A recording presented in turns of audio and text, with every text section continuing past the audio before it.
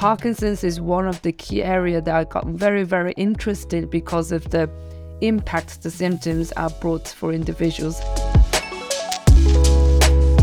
There will be thousands and thousands of tens of thousands of people across the world who will be using the device. So scaling while we make sure that the quality is there is going to be my absolute focus.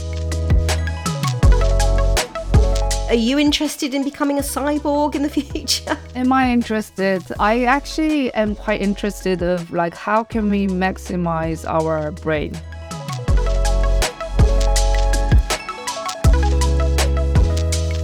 First, a quick message from our sponsor. Sourcing tech talent and delivering your software roadmap shouldn't be difficult. That's why DZ connects high-growth companies with some of the best pre-vetted developers from across the world. Whether supporting your in-house team, building your dream dev squad, or delivering a project end-to-end, DZ's unique model is trusted by businesses globally to help them rapidly execute software development. DZ is offering all UKTN listeners a 10% discount on their first engagement. Go to dz.com/UKTN to access quality development teams today.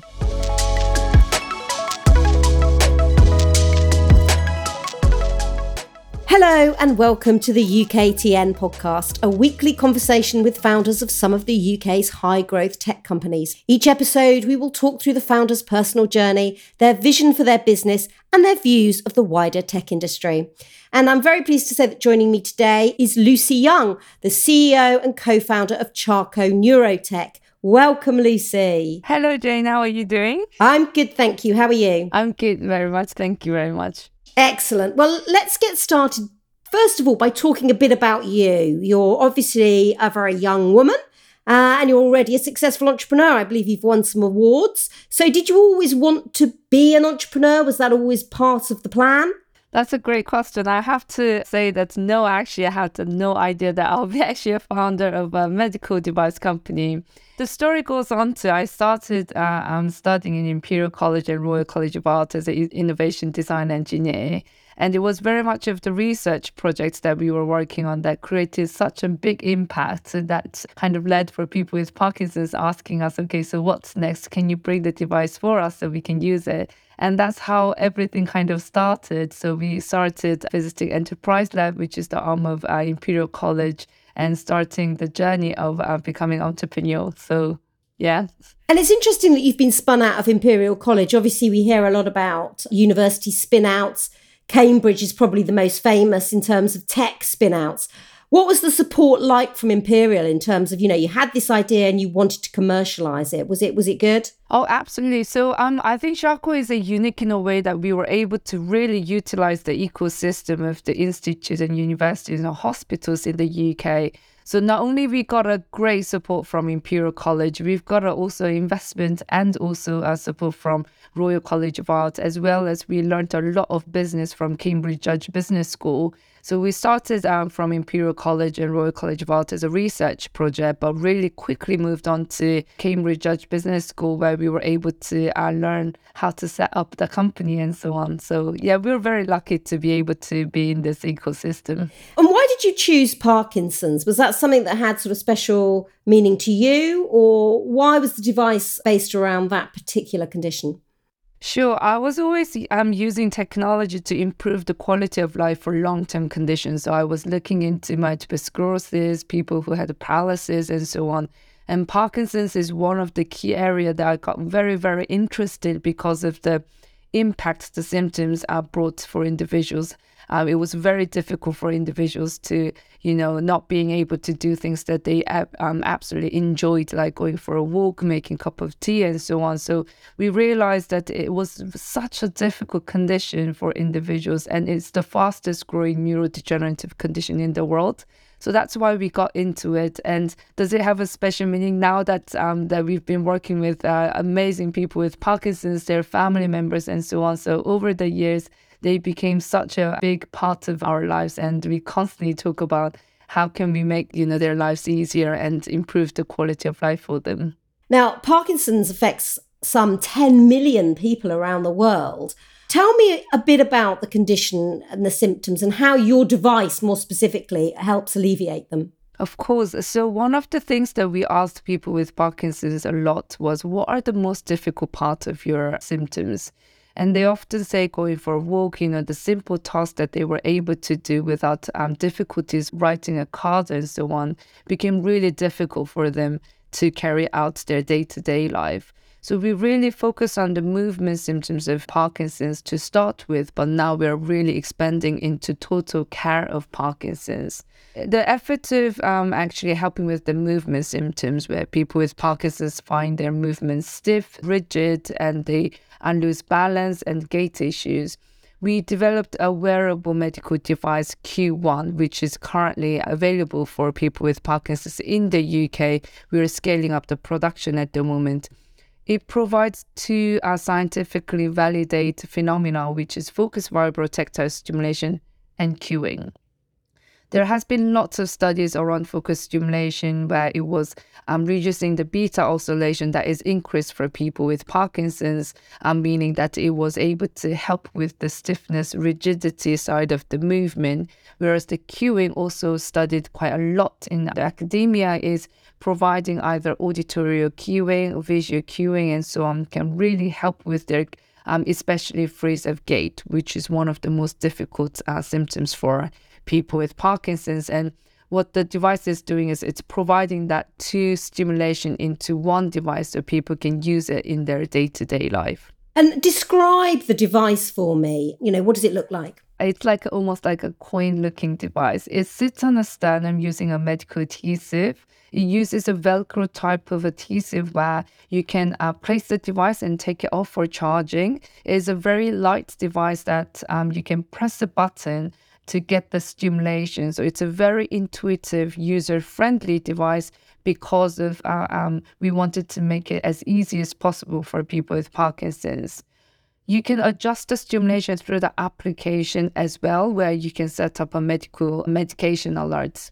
Tell me a bit more about the science behind it. I believe that goes all the way back to the horse and cart. Yes, that is correct. So from 19th century, it's the brilliant story of Professor Charco, where we found the story of the Professor Charco is the father of neurology, where he realized that people who come to him on a carriage ride had improved symptoms of Parkinson's than him actually visiting them. So in 19th century, what he did is, even before all the medical interventions came out, he created this whole body stimulation, a vibrating chair to treat the symptoms of Parkinson's. So that was the starting. Over the years, there were lots of studies around whole body stimulation, focus stimulation, vibrotactile, visual, but it's really this focused vibrotactile stimulation that has been shown a great improvement, as well as the ease of use. So yeah, the story is incredible, where they started years ago. And what's the science now? What kind of peer review have you got for your device? Yes, we've got lots of studies, including case studies, whether it's an immediate effectiveness or long-term effectiveness. We've got a randomized control trial that happened in Austria as well. We've got a feasibility study. The reason why we've got lots of study is that it's such a non-invasive device that helps with across the symptoms of Parkinson's. So some of the studies will be especially looking into the gait, whereas lots of studies were looking into the Unified Parkinson's Disease Rating Scale, which is the golden standard of Parkinson's. Some of them are looking into freeze of gait, some of them are quality of life. The academic they're learning more about how can the device benefit more symptoms. So there are lots of studies going on. We're looking into long-term effectiveness. So it's a quite exciting time for not only the medical device company ourselves, but also the academia, where we are looking into other symptoms. But also recently, the clinicians and the researchers started to look into the other conditions rather than just Parkinson's. So Parkinson's plus syndrome we just kind of started looking into orthostatic tremor. So the potential is greater than we initially started, which is very exciting. And April is actually Parkinson's Awareness Month, and it's fantastic that this condition is getting so much more awareness. One of the people that's perhaps helping raise awareness is my ex-colleague and friend Rory Keflin-Jones, who has Parkinson's himself. And I spoke to him before I spoke to you, actually. And one of the things that he was saying to me was that One of the sad things, I suppose, about Parkinson's research is that the main drug that's used to treat the condition is now sort of 60 years old. And although there are some more promising drugs in development, it could be sort of 5 or more years away before anything comes along. So where would you say we are in terms of research and potential cures for this debilitating condition? If I may say that, I remember talking with people with Parkinson's where they were frustrated, like exactly what you were mentioned. But as a medical device company, and we talk a lot with Parkinson's specialists and researchers, I have to say from 2014, when I first started from Imperial, the over the years, amount of more people around research or, bioengineers, all of them getting into Parkinson's, I have to say it's very, very important insight, because the importance of helping people with Parkinson's, whether it is pharmacological or assistive tools or the innovation in service and so on, has been increasing significantly over the years. So what I really want to mention is that it is very hopeful that there are these amazing experts getting into Parkinson's sector and realizing the importance of us supporting them from the beginning while they're living with Parkinson's is really exciting and promising. Now, Rory also has one of your devices, and he had lots of good things to say about your company, and including that the product was beautifully designed. But he did say that he couldn't be entirely sure exactly how it was helping him. That's not to say that it isn't helping him, but he's relatively early stage. Is this device more for people that have very severe symptoms? That's a great comment, and I love people who are authentic about the result that they're seeing, because it varies. Everyone with Parkinson's are different, and it's very important for us to realize who is it helping more and who they're not seeing much benefit. Because what we want to do as a company is we let people know that these are the expectations that you can have with the device, and we're constantly doing more study around this. I have to say that the device actually helps more as the symptom progresses. So we will be seeing more impact of the device over the stages of Parkinson's, depending on the Honya Parkinson stage. We are seeing the most benefit around 2, 3, 4. Early stage, they was realized less. It's fair enough because they see less symptoms as well. But what we are doing is that we, as a company, we promise people that if you don't see the benefit, then we will obviously make sure that you don't have to worry about it, because we will be giving full refund, because we want to make sure the device works for you. If it doesn't, we will come to you and try to adjust the stimulation together with you. But even then, if it doesn't work for you, we will record that as a research. This profile of people did not see much of benefit, and share that with the rest of the community members of Parkinson's. A quick message from our sponsor. Access to high quality and cost-effective talent is one of the biggest growth obstacles facing companies. DZ exists to solve this problem. In a challenging market, businesses need to focus on reducing overheads, all while pushing for meaningful growth. DZ's one-to-many model provides access to an ecosystem of hand-picked development teams, engaged on a flexible basis and at competitive rates. Visit dz.com/UKTN for an exclusive 10% discount for all podcast listeners. So how many people do you actually have using the device? I know you also have a waiting list. So how many people do you have on the waiting list as well? Yes, so we've got a waiting list of over 12,000 now, which has been growing significantly. And it's quite interesting that we started from people with Parkinson's getting on the waiting list, but now it's actually the institutions getting on with the clinicians and researchers, physiotherapists getting onto the waiting list. We now have over 900 people in the UK, some across the world, where the neurologist and Parkinson's specialist prescribe the device for a self-use medical device in their countries. But we are quickly scaling up the production, and the early this year, it's all about getting the production scaled up so we don't make people wait. We are on the process of getting the FDA clearance as well, so we can make sure that people in the US and other countries can get the device. The waiting list is coming from over 120 countries, so lots of things that we need to do. Yeah, so that's one of the things that you're looking to do next, I guess, scale up into the US and Asia. And you mentioned that, to do that, you're going to have to get the manufacturing up to speed. So what are the challenges of growing your business globally? The challenges, which is also a very important challenges, initially as a medical device company, we have to be certified as our ISO 13485 standards. So we are adhering to the practice of a good manufacturer. And the other thing is the medical device regulation. So we are a CE medical device regulated in the UK and EU, and we're working on the registration of each countries as well. Some of the countries, if it is regulated in the EU, they will take on the CE marking, but some countries you have to kind of take the process. So I wouldn't say it's a challenge. It is a challenge in a way that it's time consuming when we want to get the devices to people as soon as possible. However, it is very necessary. The medical device regulation is there to make sure that the device is developed with safety and efficacy. So it's very important for the companies like ourselves to adhere to that, to make sure that the patients are protected. So I have to say it's a necessity. It's our job to make sure that we can get all those information for the regulators to prove our device, to get the devices for them. So the challenge, I guess, is that we are a small company, meaning that lots of team members have to work very, very hard, but we've got incredible team. We've got about 4 quality and regulation specialists in the team now who's constantly working on getting the devices for people around the world. Now, you raised $10 million in funding in 2021.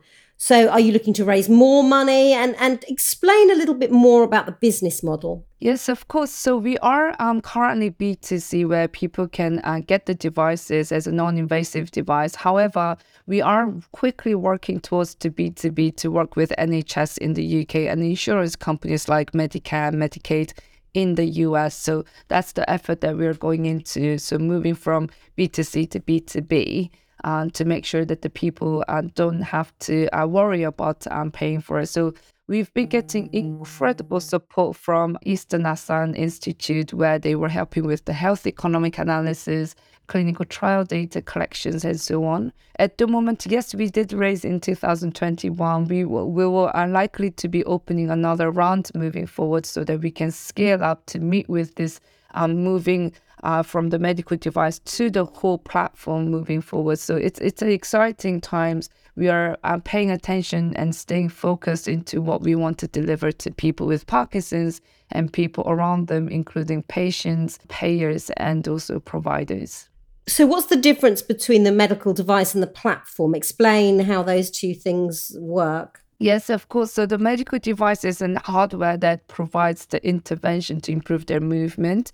The platform that we're providing is that we're gathering the individual's data, where we can look into what kind of benefit that we can give more by tailoring the care, what kind of physiotherapy will be helpful for them, what kind of information that we can give to them, and how we can give better support by getting an insight to their individual lives. So what we are currently doing is, with the next generation of the hardware and the software, we'll be gathering the data and basically providing the information so that the people can have more insight into what will be helpful for them, and also the clinicians can have informed decision making. So that's where we are getting into, and very much in a development phase. Now, you mentioned data. Obviously, data is a huge thing in the whole new wearables and medtech market.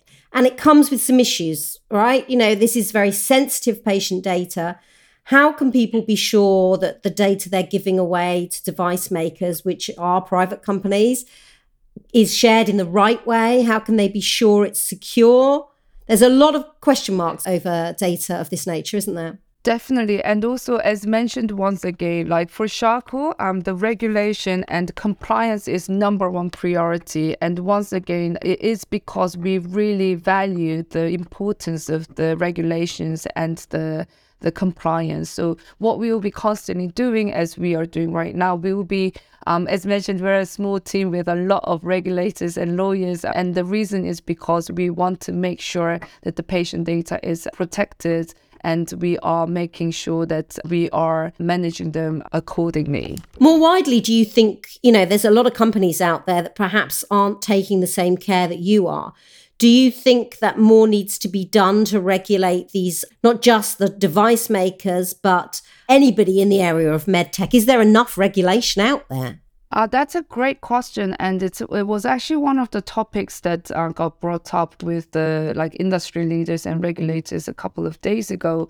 And I think it's really important that we go hands to hands. And the reason because is that if one is more advanced than the other, it can really hinder each other. So if the technology is flying and the regulation is not following, then it will hinder the innovation. Whereas if the regulation is already so high that it doesn't allow the technology to follow, then the innovation won't happen. So what I believe is really important for us to work together with the regulators and understand how we can make sure that there's innovation, but the innovation is happening whilst we make sure that it is safe and it is, for people, and we don't bring in any risk, if that makes sense. So I think it's exciting that there's a lot of technology, algorithms and everything coming out. But it's really important that we work together with regulators to make sure that we balance between the innovation and the safety and efficacy, which is the most important thing. Of course, yeah. And are you seeing, you mentioned earlier some of the differences between EU regulation and UK regulation. Are you seeing vast differences between different geographies, so the US, Asia, Europe, the UK, in how they're approaching this kind of area? In a way that it is different, in a way that we have to, format it differently, or they have different requirements like 1 to 3. But overall, it is, once again, as mentioned, it's the efficacy and it's the safety of the device and the intervention that we're making. So the overall, what they're looking into is the same. But what we have to do is we make sure when we are applying for FDA, it's adherent to that guidelines. And when we are applying for example, South Korea, we're taking their kind of route. I think one of the things that are interesting is that a clinical trial. So depending on each country, some of the countries will ask that they want that their site. So in a clinical trial that is done in their country, which is fair enough. So what we were able to do is talk with the regulators and ask them, okay, we've got this many data and clinical trials and so on from this area. Do you also need ones from your country as well? So as an effort, for example, for FDA, we are also preparing a clinical trial in the US as well. And also the size of the trial also differs as well, where they will be asking, okay, based on this much, a lot of data that you've got, we only need to see maybe a small scale trial. So overall, the answer is that I do see a lot of similarities, but there is absolutely a difference in between of how they want to see it. What would you say your sort of biggest focus is going to be as a company for 2023 then? Is it the scaling up and going to different geographies? Is it trying to get on board more medical companies and the NHS? What's the focus? The focus always will be quality, quality, quality. And I always talk to our team members about quality device, quality evidence, quality service that we provide for people with Parkinson. So the reason why I always talk about quality is now we have started in a great way that there's 900 people using it, but there will be thousands and thousands of tens of thousands of people across the world who will be using the device. So scaling while we make sure that the quality is there is going to be my absolute focus, and absolute focus from the Charco team members as well. Now, you're obviously a very responsible company, but the area of medtech is full of companies that perhaps aren't quite as responsible as you, which can be a nightmare for patients. If you've got a debilitating condition and somebody is offering you an instant cure, it can be very tempting. What's your thoughts around how we kind of teach people, I suppose, to go to the right places when there's so much out there that is offering them solutions? So that's a great question, and it's really important. So for Charco, you'll be able to see that in our team that we're all research background. We've got clinicians and so on, where we constantly validate our device. What I always mention is that if we're not providing benefit for people, then we should not waste their time. We should never waste their cost or so on. And it's very, very important that we are authentic to our audience who are using the devices and also the clinicians. So what we're constantly doing is that we show what we're seeing directly, and we let people with Parkinson's talk as to us saying that it works brilliantly. When it comes to the other, as you mentioned, some of the companies where they have less evidence, let's say, I think this is why regulations is actually really important. The regulations keeps the industry regulated, as it exactly say, to make sure that there's efficacy and there is a safety out there. We do hear from people with long-term conditions where they mention about they're just going to try X, Y, and Z. What we always make sure is that unless it's verified and it needs to go through a rigorous testing and evidence-based intervention, we wouldn't be sharing. So we are very cautious about that.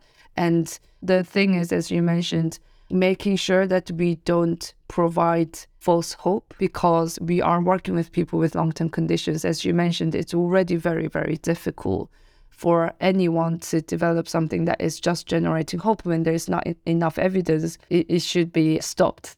Now, the other main treatment for Parkinson's that is invasive is deep brain stimulation involving the use of electrodes attached to the brain.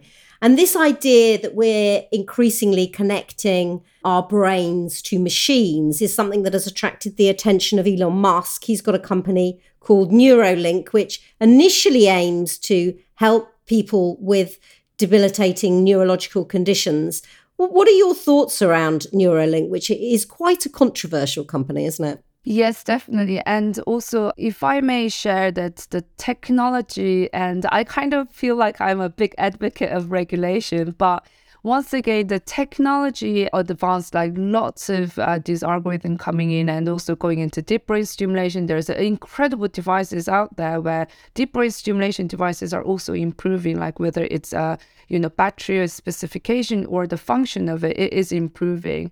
So what, if I may share, is that on my thought is that it is exciting times. There are lots of developments going on, whether it is, Neuralink, whether it's deep brain stimulation and medical devices, where it used to be lots of the design engineering product interventions used to be more focused on assistive.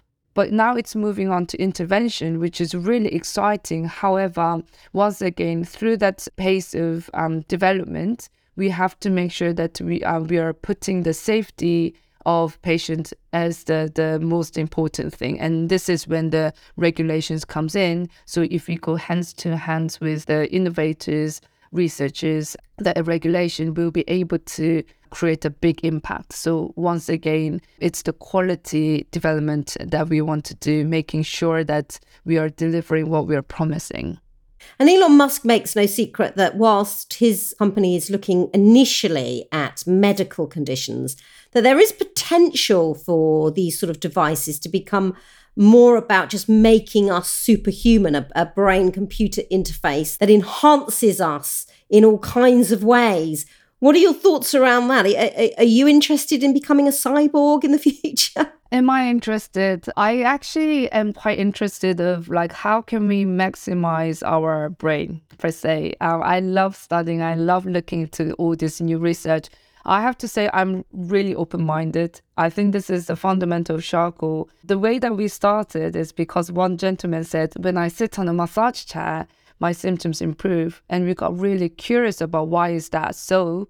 And that's how it led into looking into the stimulation, that we realized the mechanism of actions, and we are continuing the research. So I'm very open-minded. So I'm very much of looking forward to what's new findings and what kind of more things we can do using technology. So I'm very excited, but also seeing them quite cautiously, because we have to make sure that the patient safety comes first and we don't create false hope. Fantastic. Well, that was a very diplomatic answer, Lucy. But it's all we've got time for on this week's edition of the UKTN podcast, I'm afraid. Thank you, Lucy, for a fascinating interview. To keep up to date with all the latest UK tech developments, head over to www.uktech.news. Don't forget to follow UKTN on LinkedIn and Twitter, and you can get in touch with me via LinkedIn or Twitter @Jane Wakefield with your comments and suggestions about the show. Until next time, it's goodbye from me. A quick message from our sponsor. Access to high quality and cost-effective talent is one of the biggest growth obstacles facing companies. DZ exists to solve this problem. In a challenging market, businesses need to focus on reducing overheads, all while pushing for meaningful growth. DZ's one-to-many model provides access to an ecosystem of hand-picked development teams, engaged on a flexible basis and at competitive rates. Visit dz.com/UKTN for an exclusive 10% discount for all podcast listeners.